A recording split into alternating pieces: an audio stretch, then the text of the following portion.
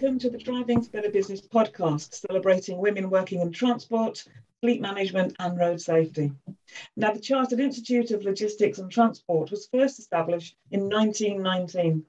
Their vision is a transport, logistics, operations and supply chain profession, recognised and celebrated for its quality, expertise and value.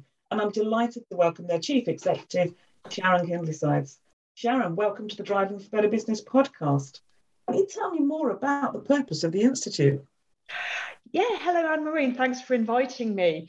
I think our view of the Institute is we're the home of the profession. So people that are working in the industry of transport and logistics and supply chain at any level have got somewhere where they can come to be part of a community. We are a chartered body, so if people wish to go that way, we can support them through their career development. But we also offer training, both for individuals and for organisations, and advice. And we like to think that anyone can come to us and ask us any question, and we'll give them good advice, neutral advice based on the facts. And we have an amazing learning centre, so if anyone's doing any research, they're more than welcome to pop along to see that too.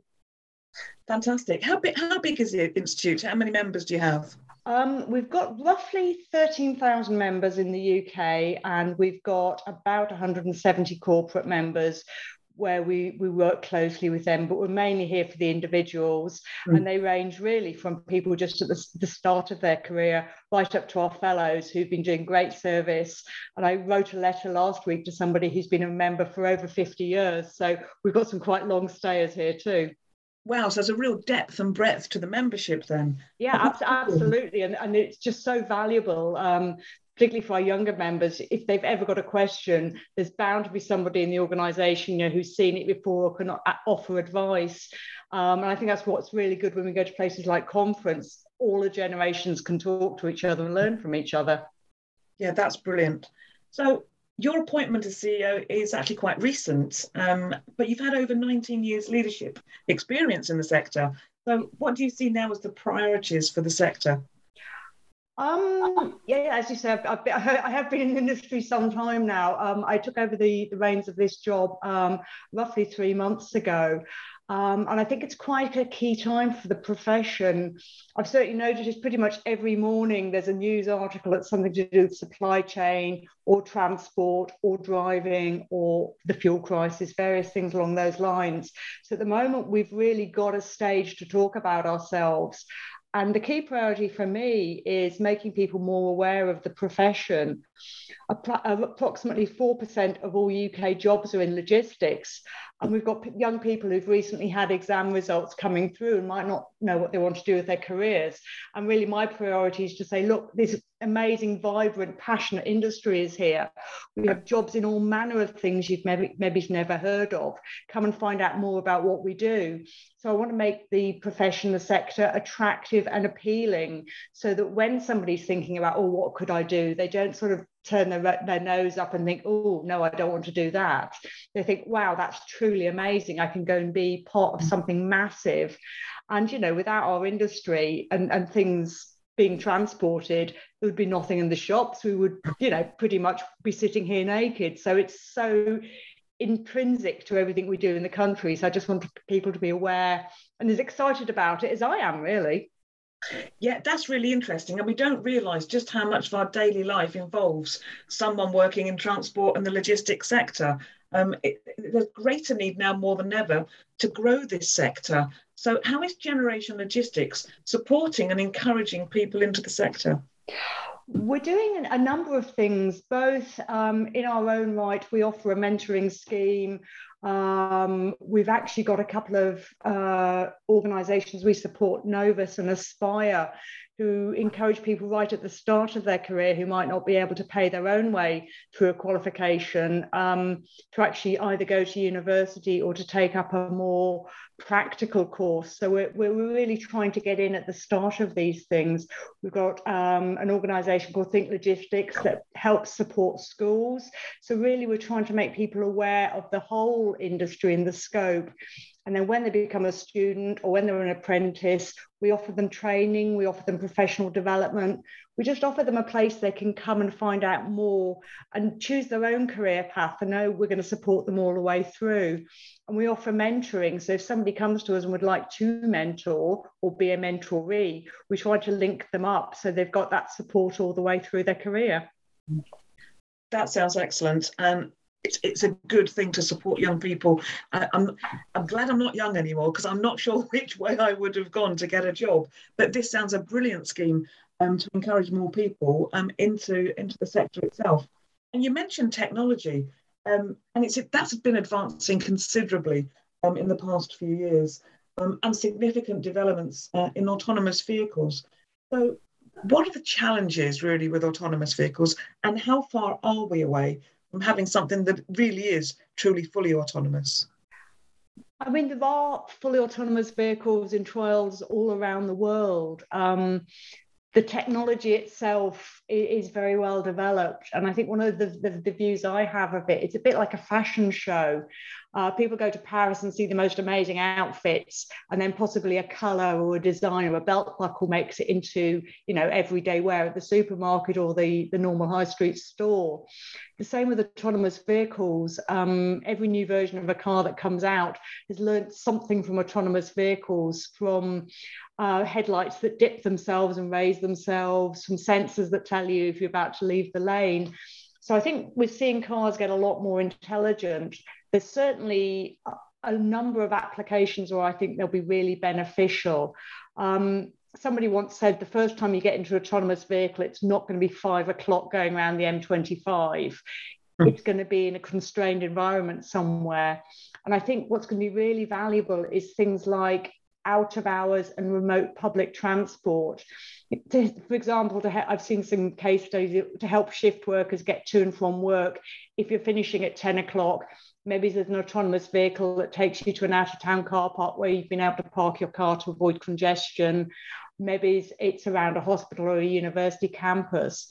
So I think the first place we'll see autonomous vehicles really in anger, as it were, or in full-blown running around and being useful, is going to be in these limited environments.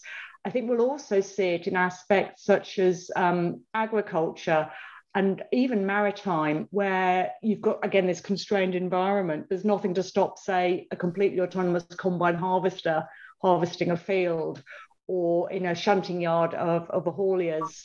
If you're just moving trailer units from A to B to C, that could be fully autonomous. It's going to be a long time till we see them in the city centre. But I think, the benefits they can bring is really this flow down of technology, particularly the safety features, into normal cars, so that the cars that are on the normal road at the moment have got these safety features built in.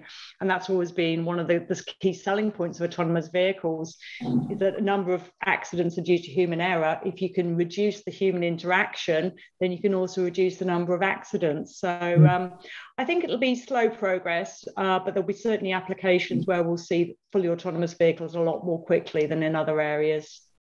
Thanks, Sharon. That's actually really useful. You've mentioned quite a few things there that I hadn't considered, especially the maritime and the agriculture perspective. So, I'm seeing huge applications for that in my head now. That's a really fascinating discussion. And moving on from autonomous vehicles, there's also a lot of discussion about intelligent transport systems at the moment. But can you explain what is meant by that? But what are the benefits for road users and companies? I've always thought it was a slightly bad choice of words, because it suggests there are non-intelligent transport systems as well, which we don't mean at all. But for me, it's applying data and the use of data and the use of technology to the normal transport systems that we use day in, day out. Probably the most basic application that nobody really thinks about is where you've got traffic lights that change, where you've got a vehicle waiting and you've got a vehicle queue. So it's very highest level. That is an intelligent transport system. It's using a sensor, it's taking information, it's changing the traffic lights. And as technology progresses and we get a lot more data from ANPR cameras, so number plate cameras, from people just having mobile phones in their car. Everyone's heard of Google Maps, Waze here. We're getting such a vast amount of data that intelligent transport systems can take that data and use it either to analyse what use is being made of our roads. And we certainly saw that during the first lockdown in the pandemic. We were almost getting daily updates of traffic figures, and they were coming from these data sources. But it also gives planners the opportunity to react in real time. If congestion starts building up on route A, then they can possibly divert vehicles onto route B. So at the highest level, it just gives us a better way of managing the road network. You can set targets, so you could maybe manage the road network to reduce congestion, to improve journey times, to improve air quality. There's a whole raft of things you can use it for. And you can also make sure that particularly enforcement can be cleverer.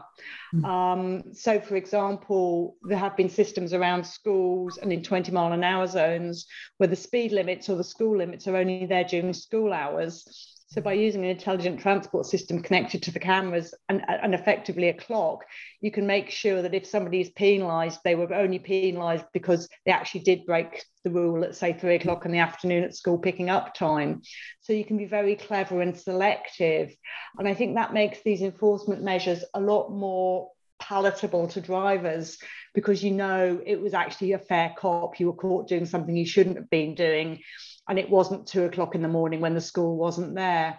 So I think there's a lot of applications. And we've all seen journey time systems on the motorway that tell us how long it is to the next junction. And that sort of information helps. There's nothing worse than being in a traffic jam, not knowing how long it's going to take you to get home. So I think that reduces some of the stress of driving. There are downsides. Older vehicles may not have all of the technology.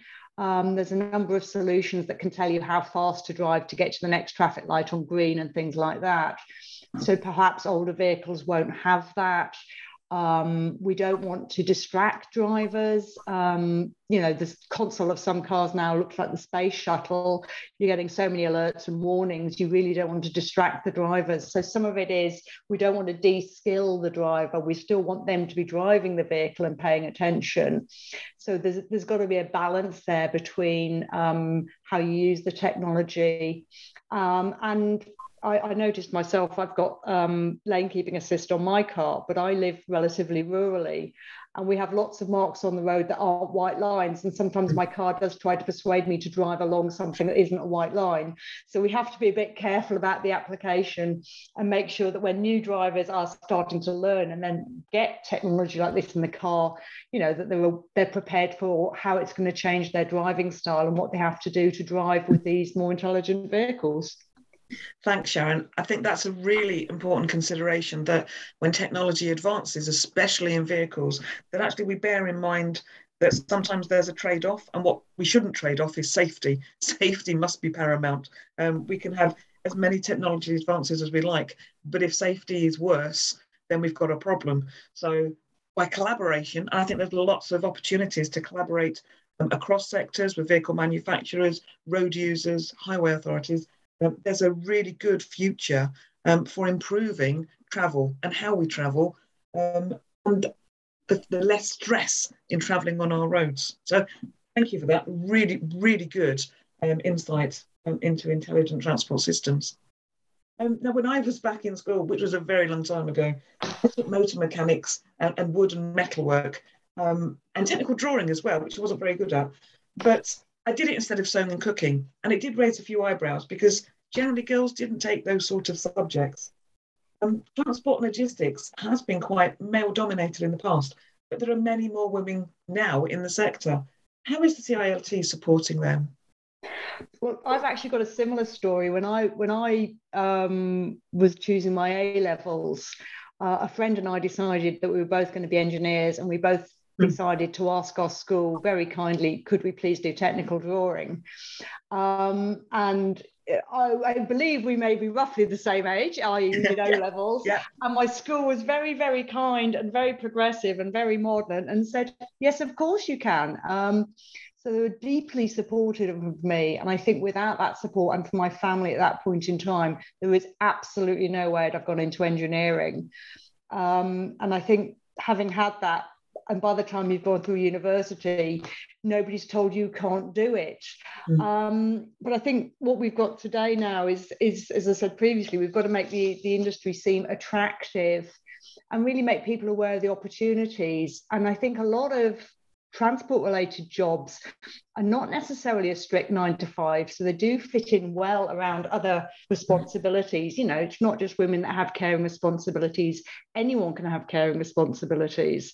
So I think the industry itself is really well geared up to that sort of flexible work environment, but again, we're not very good at talking about it. As I mentioned previously, we have the CILT mentoring program, but we also have a Women in Logistics forum, which is an amazing forum where women and gentlemen and non-binary people can come together to talk about transport issues, you know, in a safe environment, but with you know, that always thinking about what's in it for women, but also promoting our younger ladies as they come through and giving them a good platform where they can learn to speak, you know, in a professional environment where it's friendly and supportive. And we've actually got our annual conference on the 13th of October that I would encourage anybody to come along and attend. And I'm really keen, you know, if you have a younger colleague who might like to come, bring them along. Or if you know a younger person who'd like to come, get in touch with us so we can be welcoming when they get there, so they're not walking into a room with strangers, because that's intimidating however old you are. And I think sometimes it's just nice to have somebody looking out for you, you know, and being aware of you. And at our annual conference that was held earlier this year, we took a younger member of the organisation, a lady called Rebecca Hicks, and we invited her to chair the entire conference, and we supported her through that. But it was just to really make people aware that we've got this younger generation coming up, these really amazing women who are coming through. And, you know, if you can't see it, you can't be it. So we're really keen to get out there and, you know, show who we are and what we stand for. And as a, you know, as a lady myself, I'm really, really keen that everyone sees me and, you know, realizes they can do pretty much whatever they want. I'm the first lady chief executive of the CILT, and I hope there are many more to come. And really, I'm absolutely passionate that we make the Institute as welcoming and supportive for everybody. And by that way, you know, if we make it good for women, we'll make it good for anybody. So yeah, it's something I'm very, very keen about. And I would encourage anybody to come along to our Women in Logistics group, or even just join the forum online just to see what we're about. You know, I love that comment. If we can make it good for women, we can make it good for everybody. I think that's brilliant. It is about that level playing field so that everybody can be part of something.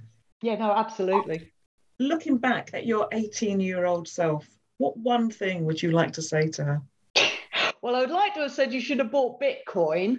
But failing that, I was thinking about this question, and I think something I've only learned probably relatively recently is to be confident, to bring your authentic self to work. I do remember when I was in my late 20s and had a child, you know, relatively young baby, I didn't tell the company I went to work for that I had a child, because I thought in some ways they'd feel less of me or wouldn't trust me or wouldn't give me a job. And also I think I have some neurodiverse issues, and to be honest about that and open about mental health is really hard. And I would say it's probably only something I've been comfortable talking about for the last few years. And I thank a lot of younger people really for that, who've been, you know, they're just on social media, they're talking about their own personal challenges. And it's taken a lot for me in my generation to come out and sort of say things, you know, I have mental health problems. It's okay not to be okay. And that's something I'm really grateful to the younger generations for, because I think it's something our generation doesn't do well. So to my 18-year-old self, I would definitely say just be confident in being your authentic self at work. And yeah, just do it. Thank you, Sharon. It's been brilliant talking to you today. Thank you for the insight into the CILT. And for those listening, if you'd like more information, please visit drivingforbetterbusiness.com. We'll have all the links from today's interview and join us for the next podcast. Thank you, Sharon. Been a pleasure. Thank you.